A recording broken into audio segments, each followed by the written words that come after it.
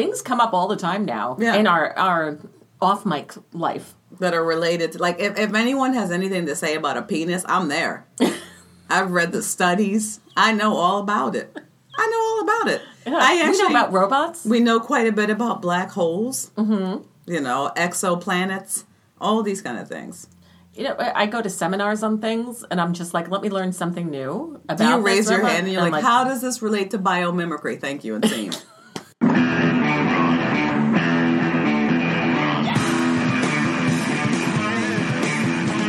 Welcome to Hey You Know It. My name's Jaquetta Sotmari, and I'm here with my co-host, Katie Casimir.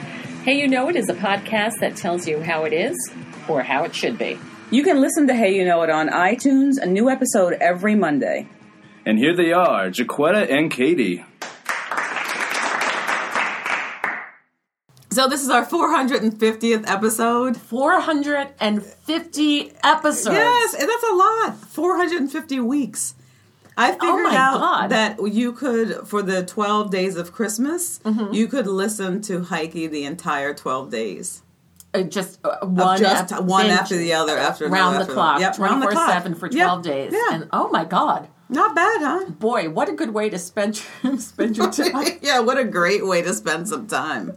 No, but really, I mean, we have some real gems in there, so it really wouldn't be a waste of time, I don't think. I think there's no better way to celebrate than to drink champagne.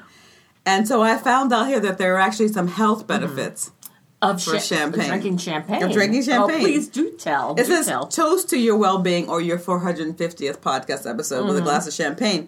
So here, it's synonymous with good health. That's what they say. When I think champagne, I think health. I think health. I think robust living. Robust. Yeah. I think clean living, healthy living. Number one is low in calories. Okay. For those trying to lose weight, and who isn't nowadays in this economy, it's a perfect alcohol to drink.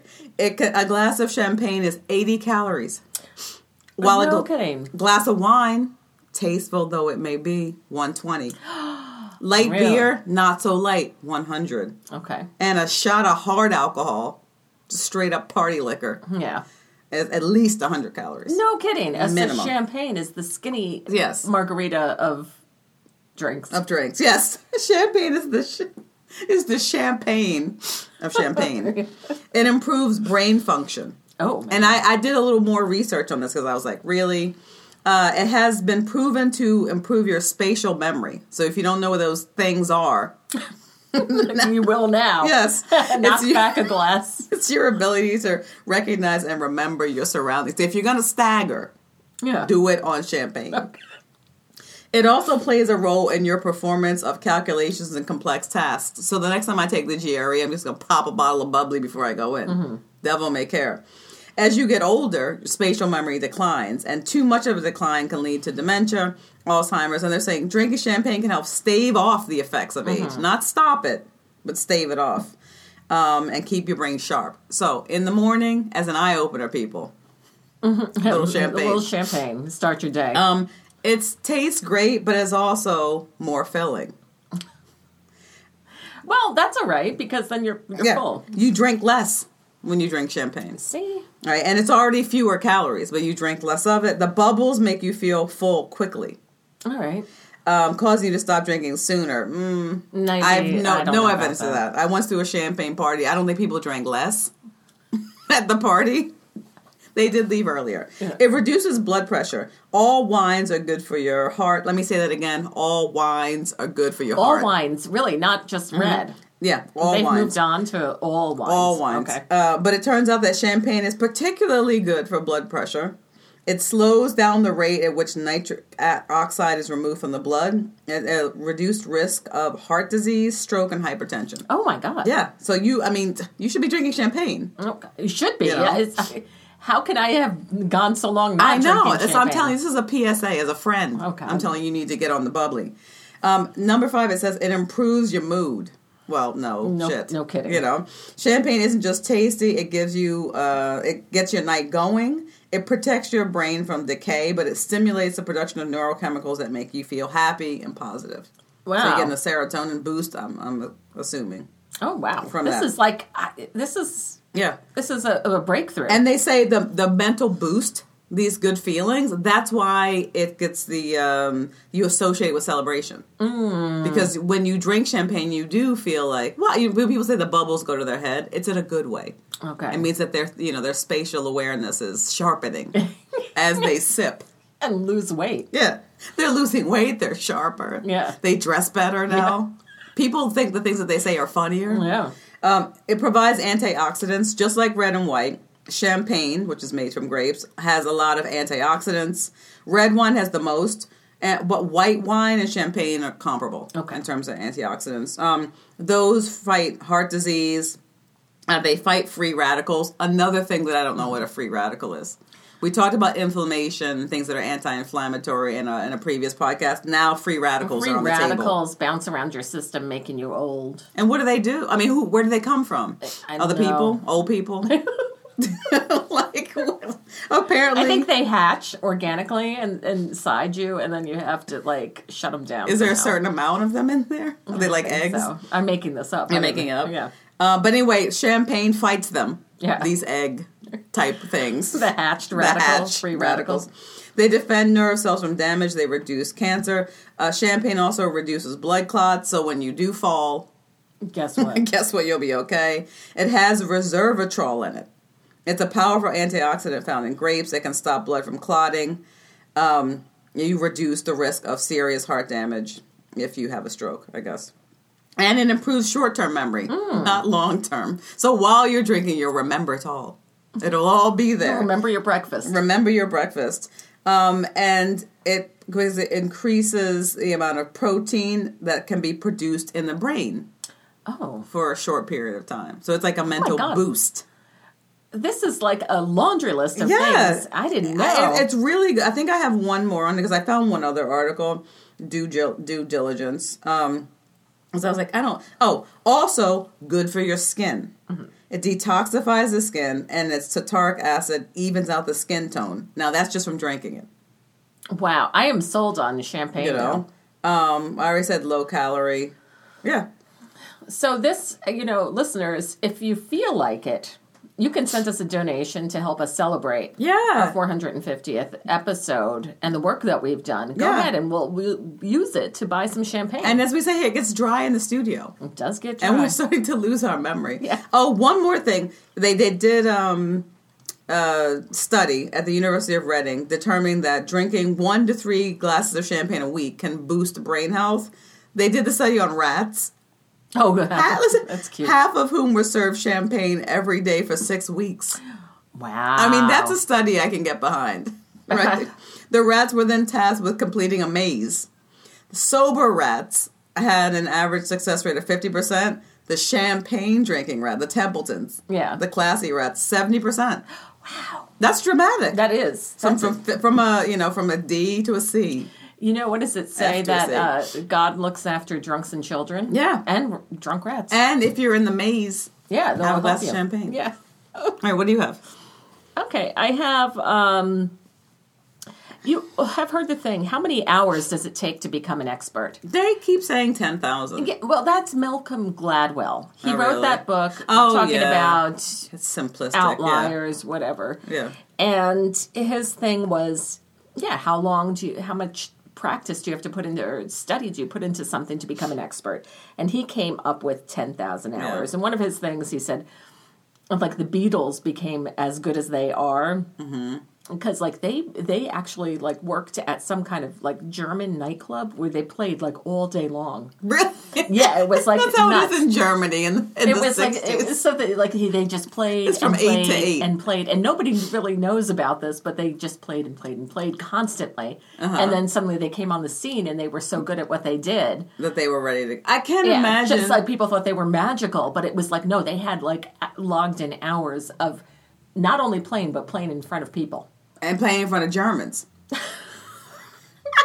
wonder if they were like, these assholes again. Get out of here. Yeah, get back to Manchester. It was like constant. They were just constantly... I'm sorry, Liverpool. Playing. Yeah. Right. I don't want to bring up the ire of the Manchester. Oh, God, right? And the Liverpool people are like, Mancunians. They're ours. Yes. But does it really... is 10,000 hours across the board, the thing where you become an expert? I don't know. I mean, and what does it take for us to be expert? Okay, so we have 450 shows. Let's say there's about 3 hours of prep per show. Sure. That's still only like, it's not even 2,000. Yeah, and then plus, and when you edit the shows. Yeah, another hour. But then what did it take? That's not your hour. I know, that's yours. It's still just like slightly over 2,000. But what about all the time that we have put in before to be able to do the show? All of the studying, all the stage time. I'm going to say all that. All the writing that we've done. We are expert at talking about things. And we've been doing that our entire lives for much more than 10,000 hours. Right. There's not a subject that Katie and I cannot purport to know something about. It's true. Things come up all the time now in our off-mic life. That are related to, like, if anyone has anything to say about a penis, I'm there. I've read the studies. I know all about it. Yeah. We know about robots. We know quite a bit about black holes. Mm-hmm. You know, exoplanets, all these kind of things. You know, I go to seminars on things, and I'm just like, let me learn something new about this. Do you raise your hand, and you're like, how does this relate to biomimicry? Thank you, and scene. Thank you, and scene. But different things, like, there are things that are more difficult, that require more time. So if you want to get a PhD, that's going to require more hours. Sure. A master's requires X amount of hours, and then you're considered, here is your degree. Yes, here is your paper. So how many hours it takes to become an expert depends on what you're studying and how you define the word expert. Yes. Oh, wow. That being said, there are some patterns. So... Know your stuff. So... They say based on the time needed to achieve a certificate, bachelor's, doctorate, or PhD in the respective fields within the confine of a 40-hour work week. So if you had 40 hours a week to devote to this, then that's it. So what are they saying? How many hours it would take for you to become an expert, like for neurosurgery, is 42,000. Wow, for surgery. Yeah. Astrophysics, 26. Okay. Economics, 26 as well. Really? Yeah. Science fiction, 19,000. Okay. And expert in sci-fi? Mm-hmm. Okay. Computer programming is 15,000. I think these make more sense in terms of weeks and months. Yeah. Do people really even understand 19,000 hours? Yeah, but you do it in a 40-hour work week. So then you would say, okay, what does that mean? Yeah, I know. It's... Culinary arts, 13. Okay. Litigation, 13. What? 1,000. So the chef and the lawyer on par. Okay, think about this. Now, sports, 9,600. So that's less to become a pro athlete than you would be to a lawyer. But you got to do it quickly at the beginning. Yeah. Right. Poker is 7,600. Okay. Knitting is 5,700. That's a lot of hours to knit to become an expert. Yeah. Yoga is 700 hours. So becoming an expert? How? I don't know. Maybe there's a finite number of moves. Yeah. And positions. Celebrity gossip, 320. Mm-hmm. 2 hours. Yeah, basically. So that gives you kind of an idea of what you have, how many hours you have to put into that to become. I wonder what it's like for teaching. Yeah. Like how many hours as a teacher. So if you're teaching, let's say the average elementary school teacher is teaching like 5 hours a day, 5 days a week. So 20 hours doesn't sound like a lot. 25 hours. But yeah, let's say 25. I'm talking about actual contact hours, not the preparation and kind of all that stuff. So 25 hours a week, 100, 800 years. So after about 10 years of teaching, you should be an expert. Basically, what it sounds like if you're on that. Well, it's not bad. I'll accept that. So for us, if we put in more than celebrity gossip expert, well, for sure, more than yoga, maybe knitting. Yeah, we could approach knitting. And knitting or sports. I think with our performance hours that we've logged in over our lives. That's right. This is classes, all the other things we do. Classes, stage time, film, all of that, the writing, everything. We are probably professional athletes at 96. People, you are in the presence of professionals. Yes, Watch we are out. professionals. Yeah, this is not just some amateur, garage podcast. That's right. We're doing this in the Funkadelic in the heart of Times Square, and we're professionals. So how to throw, it's a 450th anniversary podcast. I'm saying that now. We're not going to do a surprise party because we're not a surprise kind of people. Right. But if we were, I wanted to know, how could I do it? Okay. So this is Rachel Ray is telling me how to throw a surprise party. All right. Well, she's a pretty good source. Yeah, I guess so. Is she an expert? Probably by now. Maybe. How many hours has she logged in? Who knows? So here are some things some questions that she poses to a person considering throwing a surprise party.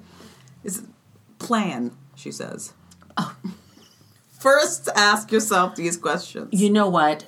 It's not a bad piece of advice. To be said. You don't know how many people are not going to plan. Yeah, who are not going to plan at all. Just going to be like, it'll happen. I'm just going to... do I have the right candidate? So... Is this person some people don't celebrating? Yeah, some people don't like surprises. Yeah. Some people want to know everything about an event. So they interview this Dallas event planner. He says, I want to know everything about an event before I go. Mm-hmm. So he's not the right person to plan a surprise party for. No, not at all. Rule out anyone who gets excited about milestones or birthday, because if you're doing a surprise party, say it's someone's like 60th birthday, and no one's saying anything about it the whole time because you're planning a surprise party, those people get very, very resentful, and sometimes they fuck right off. Yeah.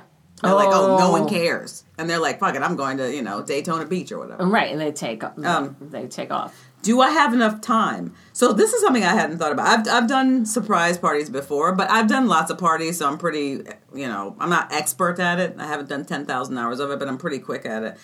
She's saying that you need 6 weeks for a party of 25 or more, because you need to tell people way ahead of time. Oh, yeah, right. Yeah. Yes. So tell people 6 weeks out, a month out, reserve the place, restaurant or bar. It's a good idea to do it at a place that the person that you're planning for goes frequently.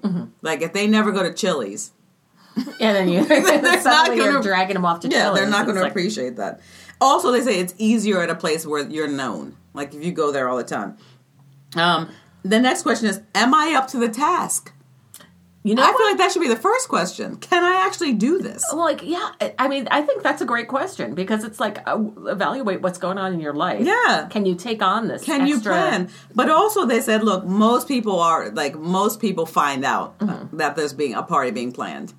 So it's like, can you really keep the secret? Like, is it really going to be a surprise? But not only that, whatever's going on in your life. Sometimes if you're like, it's the school year and your kids have 3 different sports that they're going to, and you're on the PTA, and you have a full-time job. Are you up to it? Do you have the bandwidth for it?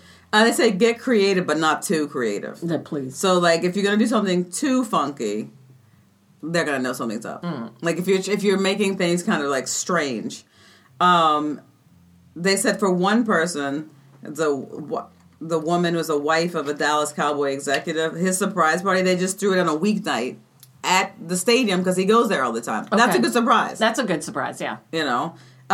So that's the plan part. Then they say prepare. Get a co-conspirator. Don't try to do it alone. Because you're going to need someone to run interference. You might need someone on the day to keep that person occupied. That's right. To keep them out of the way. Also, you need someone, and this is something I haven't thought about before, but the RSVP stuff goes to your friend, not to you. Right. So if you're living with a person you're planning for, you work with them, you see them all the time, you don't want to accidentally get busted doing something on the computer. Suddenly they see on your phone. Yeah, or your Facebook or something like that. That it's, It's a time it right. A great surprise party actually happens in the weeks leading up to the event. So you don't want to cut it too close. Because if you say, hey, let's go out for dinner on Friday, and they're like, hey, wait, that's my birthday. That's kind of going to be it's like, oh, we're not doing anything. It's just small. So you have to do it a week or 2 before, like a real surprise. Don't do it afterwards, and then people are sour. Yeah, and you're like, oh, you put it, and you put it together afterwards, yeah. And then, you yell surprise, and the person's like already drunk because they think no one remembered. Yeah, oh, God. Yeah. Or they've left town. Get the word out. They said if you're doing it on Facebook, keep it secret. And if you're doing correspondence, tell people, like by text and things like that, just tell people to respond yes. Don't say, hey, I'll be there at the party, can't wait. Just have them Y or N. Yeah.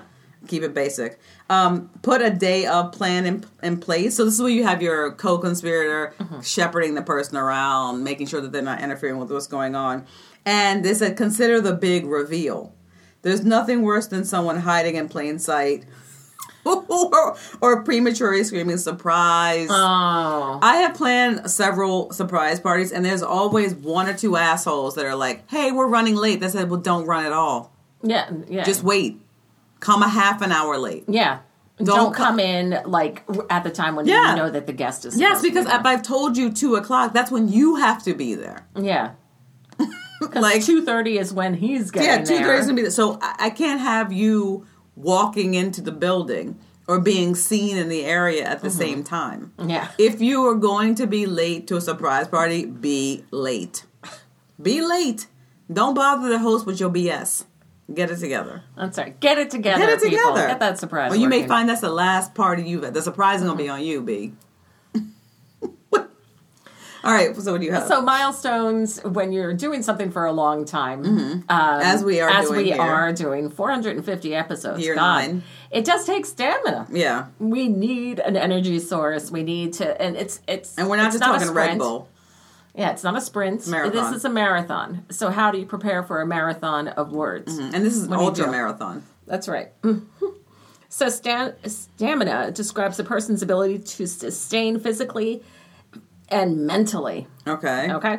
So people with low mental stamina may find it difficult to focus on tasks for long periods and become distracted easily. Yes, and I have to say, as a teacher, I feel like, I know this sounds like, crotchety, but stamina, people don't have it. Yeah. It's very difficult now, I'm seeing, for students to read for extended periods of time because of what you're saying. You have to work up to it. Yeah. You can't just go straight to Moby Dick. You got to start with a pamphlet. That's right. Then maybe like a magazine. Yeah. Then a novella. It's true. People with low physical stamina may tire when walking up a flight of stairs, for example. Work up to it. Yes. So the thing is, we our shows are almost, 45 minutes an hour, something like that. What it takes to get ready, what it takes to get to the studio, to be in the studio.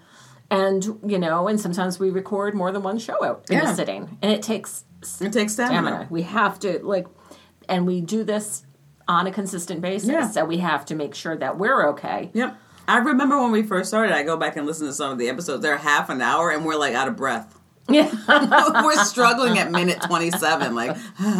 Yeah, but also you have to take care of yourself the night before you record. Yeah. You can't be out wild style swinging from the rooftops. That's right. Yeah, so you have to cut down on the bottles of Tasteful White the night before. Save it for after. Yes. That's what sometimes we record really early on a Saturday morning, and then we're like, hey, maybe a late Friday night, not a good idea. Yeah. Who knew?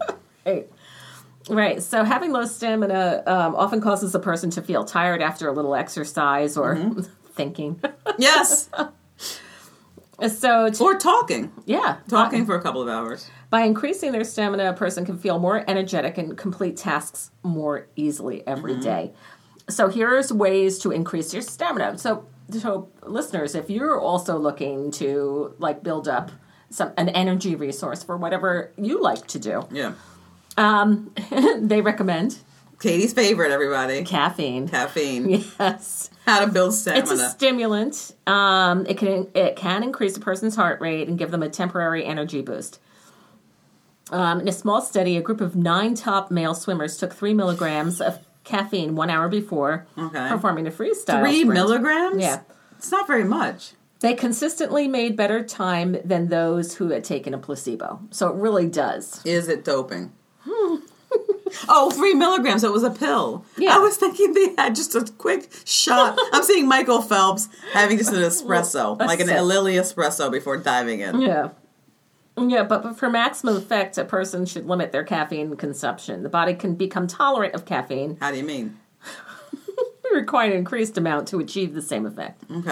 Okay, so you got to watch. You got to pace your caffeine. Yeah, you don't want to build up a resistance. And you got to switch your caffeine up. You can't just have coffee all the time. You got to go for the energy drink. You got to go for some teas that have caffeine in them. Chocolate. Boom. Yeah. Switch it up. All right. Another thing you could do is meditation or yoga. Okay. For stamina? Uh-huh. Oh, I didn't know that. Because it helps them relax and refocus. These activities... I'm still on these swimmers again. Before doing the butterfly, Michael Phelps was told division, world peace.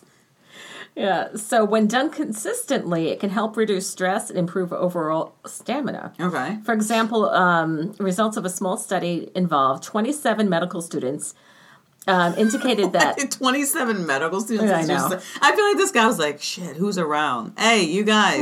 All right. Yeah, why not? If they participated in some form of meditation or yoga, could decrease their stress levels and improve general well-being. Okay. And so then you can therefore perform better. So you got to reduce those stress levels, put the caffeine, get your energy up. Mm-hmm. Before you freestyle. Yes. Then they say, everybody's favorite. Exercise. Yes. Yeah. Even moderate amounts of exercise. I'm shocked. There's a feature on the phone. I don't know if you've ever looked at it on your phone because you have an iPhone also. It tells you how far you walked. Every day. Oh. And so some days it's great. Like 6 miles, 7 miles. And then other days I'm like, man, have I moved at all? A foot. Yeah. It's like a quarter of a mile. Yeah.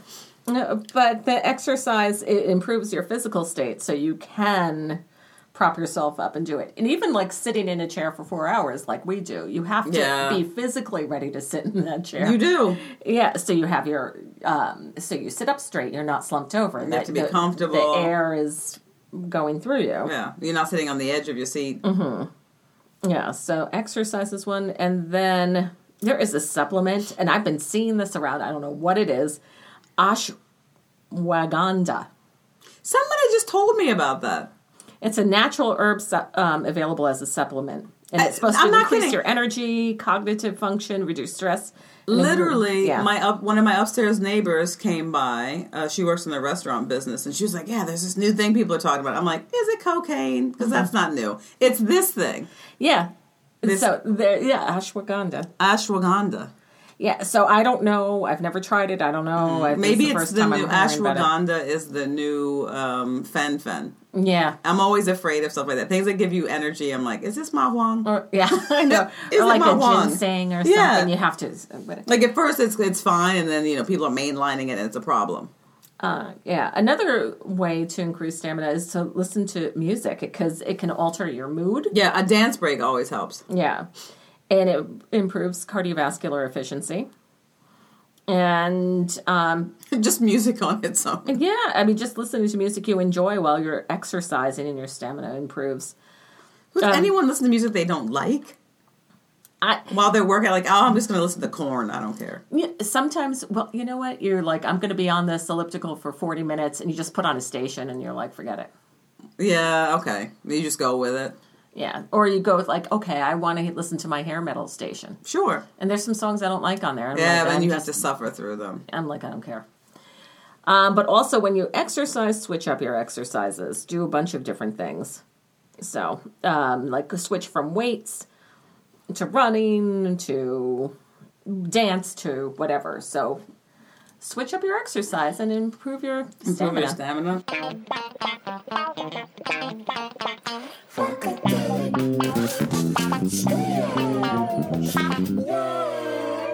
Got the 4 R's. The 4 R's. Rehearse, record, retool, repair. 209 West 40th Street. #FunkLikeNYC. It's our 450th episode. There are a lot of ways to celebrate. A party is one. Having champagne, gathering people around. But thinking about this idea of us like being experts and wanting to keep this thing going, I found that we could now have a robot twin.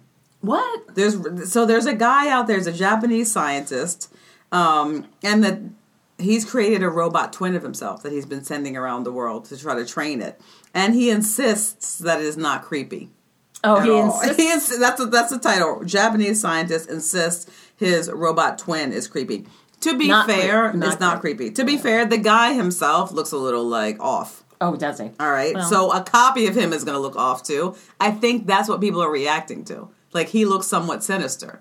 And now he's made a carbon copy of himself that also looks sinister. So Japanese robotics professors whose creations were voted by the IEEE, the Institute of Electrical and Electronics Engineers, they voted it creepiest.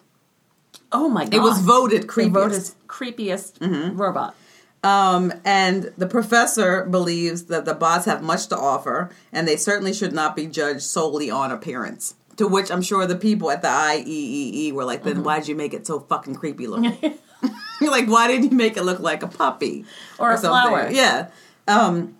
So it says, with robots now doing our chores, attending to the elderly, and even teaching school children. I haven't seen any of this at all. Katie did send me a thing where you saw like a night scope type of a robot in New Jersey in a supermarket. But that's the only robot sighting.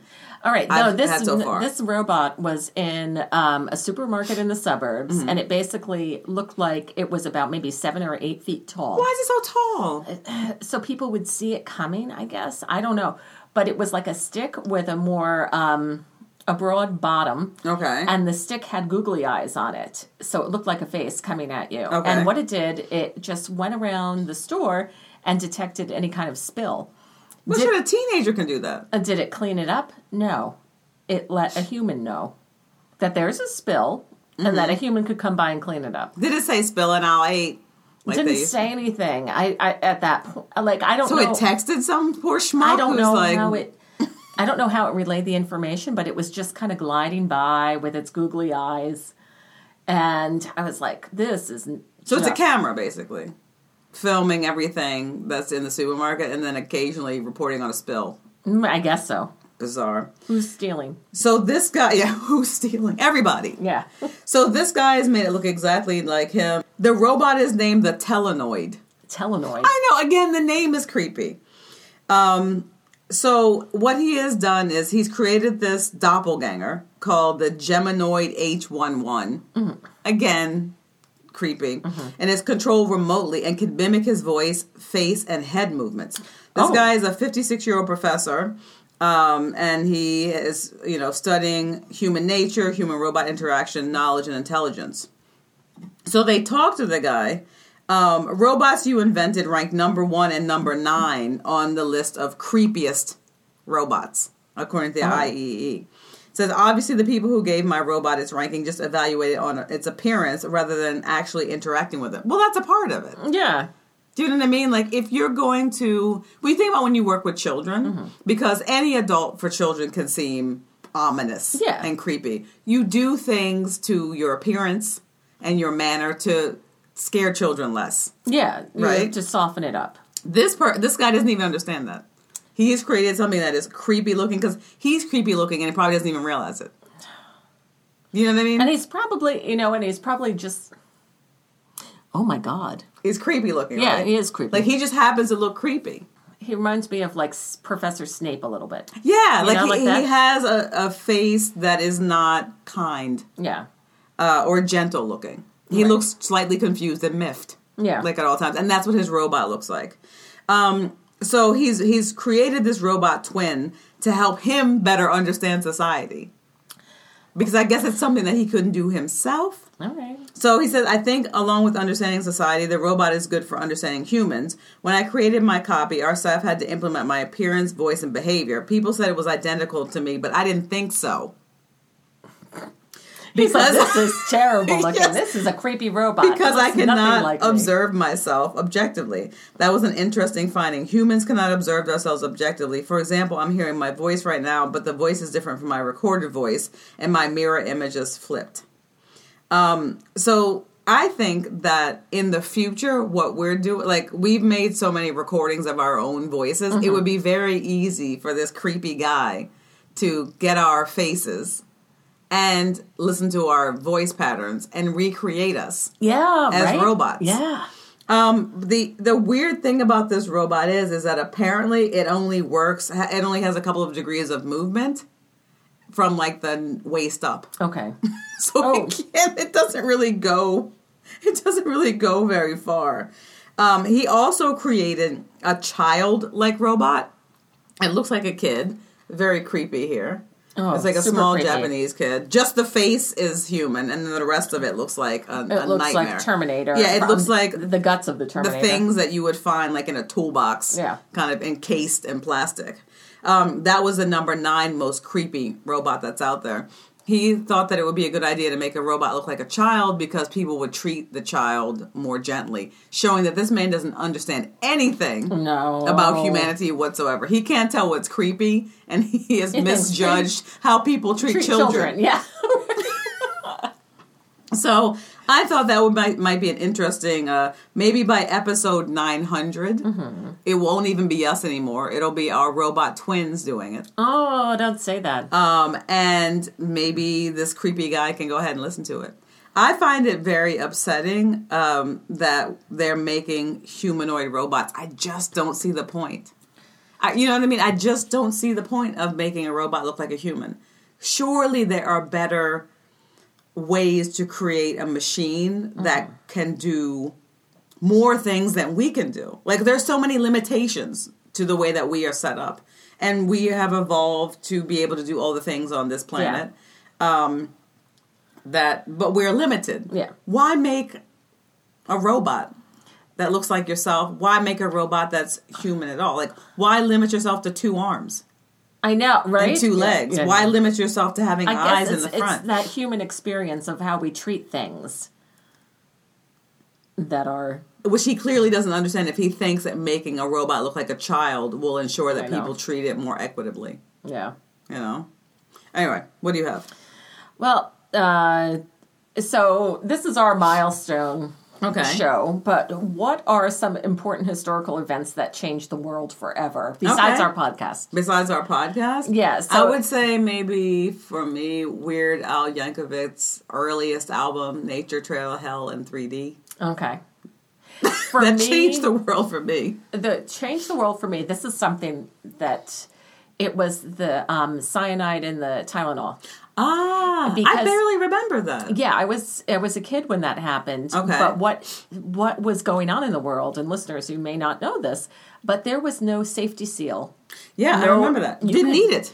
Yeah, no people weren't things. People weren't poisoning things. Yeah, there was no break the seal. There was no foil over anything. There was no plastic. There was safety. You just didn't open things. Things weren't open. Why would you do that? Yeah, you know. Why would you open up anything if you didn't buy it? Yeah, and then take it home and then open it. But after what happened was somebody put some cyanide in Tylenol in a couple of bottles or whatever they did. So it was a big thing in the news. All the Tylenol was recalled, but it changed the way packaging was done forever. No, everything is secure. Everything is secure. So you got the foil. If something has been tampered with from this one incident, and we changed the way we package everything. Yeah, it's amazing. Did they figure out who did that and why? I'm not sure. Okay.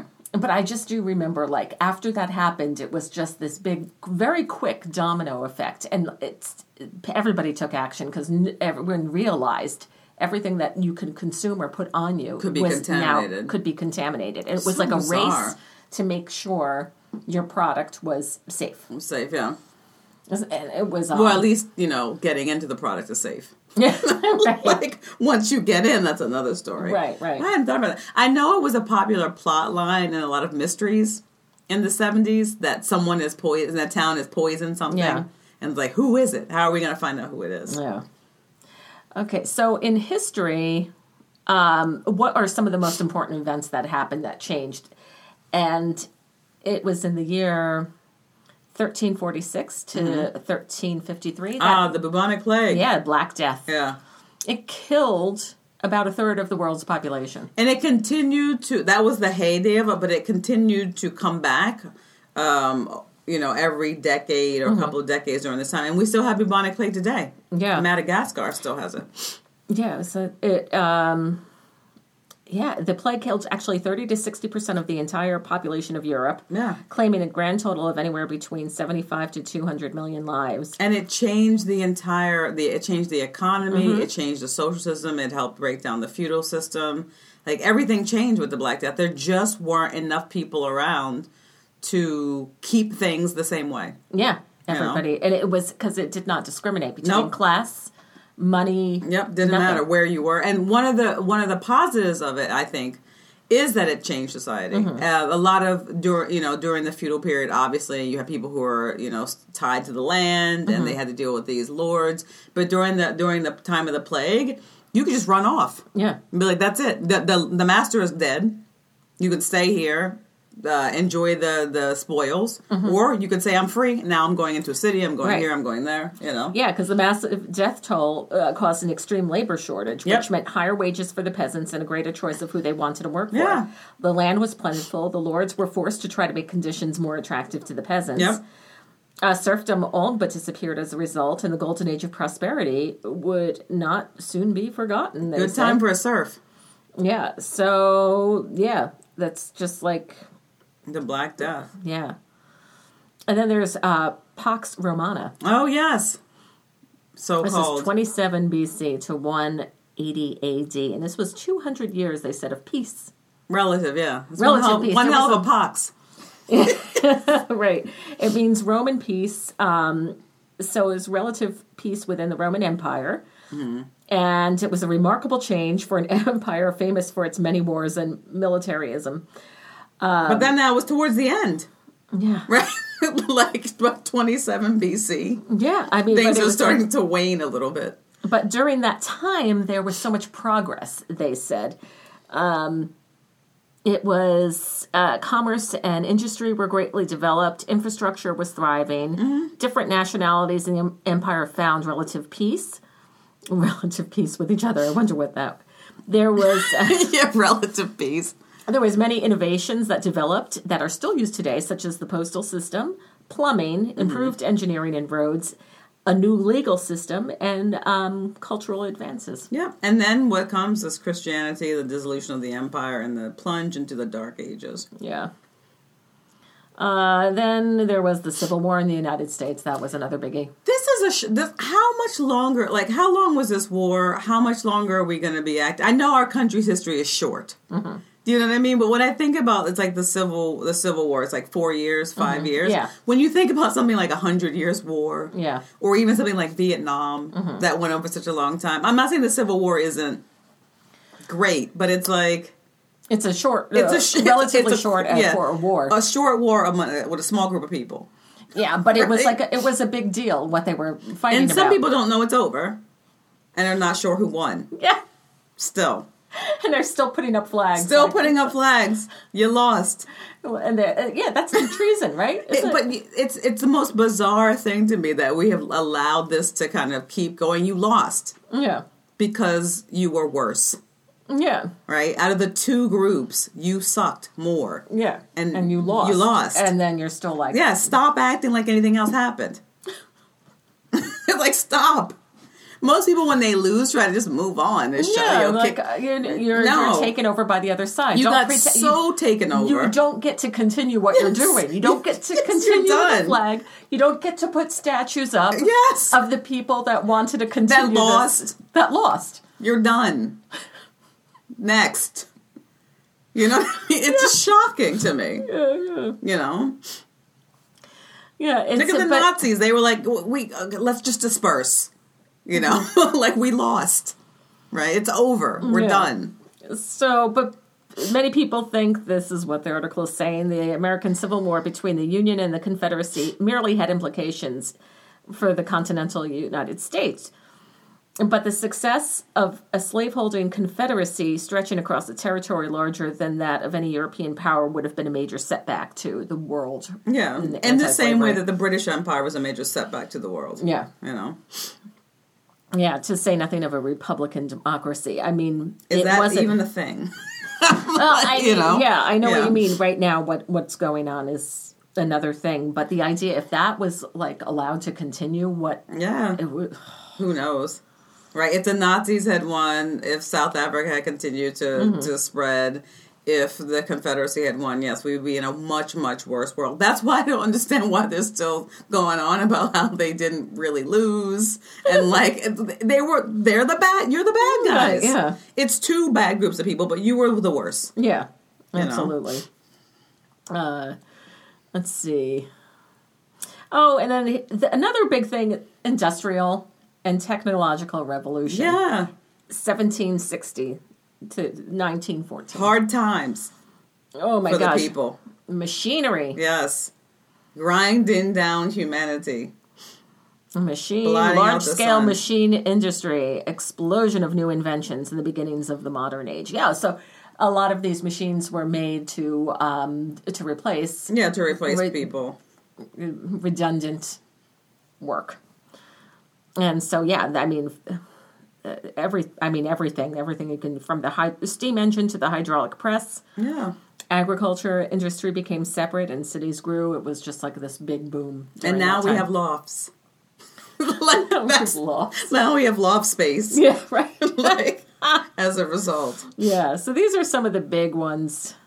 And one thing, I looked at a variety of lists, and everybody had kind of like different things there, but one thing that really was on every single list was the Gutenberg printing press in 1440.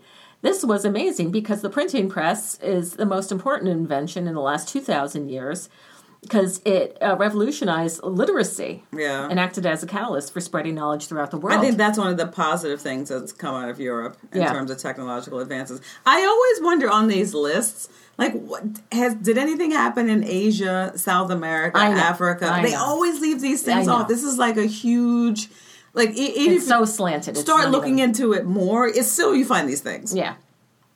So I wonder what the major, like, it would be interesting to see a list from another part of the world of like what the major advances are. And it'll probably be something like health, something that's like positive for health, or like what about an advance in like art that has changed things for people, like the poster. Like the poster? Yeah. So I read something, an article, not that that's like a huge, pushing society forward, but maybe it is the idea that anyone could have a piece of art in their house that's mass produced. And I'm talking about I'm talking like early posters, like not, 50s, like at the very beginning, like the idea that you could have a poster in your home. That's true. You're or right. An advertisement might be something interesting. It won't show up like this. Yeah. But then on the back of that goes the idea too that not only are you advertising products, but you could be advertising politics. You could be advertising new laws, like I guess an outcropping of the printing press then. Right. Really? Because before this, all books were copied by hand and were very expensive. Yeah. Monks, scribes, and the educated labored for many hours by oil lamp to make copies of literature, religious texts, making sure that they were the only ones who could, really access this knowledge, even though now we see how easy it is to teach people to read. How easy it is. I know. How simple. How boring to copy books by hand. Oh, my God. I would just start changing things. Yeah. Well, I'm sure. Hey, it's the Bible. Yeah. I'm sure if I were writing the Bible, I'd be like writing a few things. This is what I think. Here's some other things that were in the ark that you might not have known about. Yeah. What would you put in the ark? What would I put in the ark? But I don't know. I think unicorns, of course. But. Anachronistic, like a transistor radio. Something that doesn't make any sense at all. You're like, and that's how we have it. Yeah, it was in the ark. We always had. They had them. They had it. They had an early version of it, and that's why we have it today. Anyway, happy 450th. Happy 450th.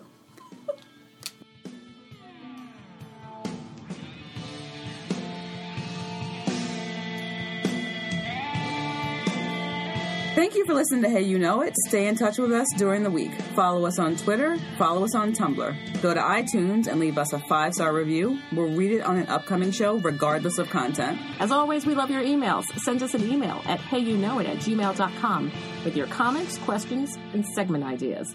Emails will also be read on upcoming shows. Please tell your friends about us, because we don't advertise, and let them know we can be found on iTunes, at Stitcher.com, and at heyyouknowit.com. Thanks.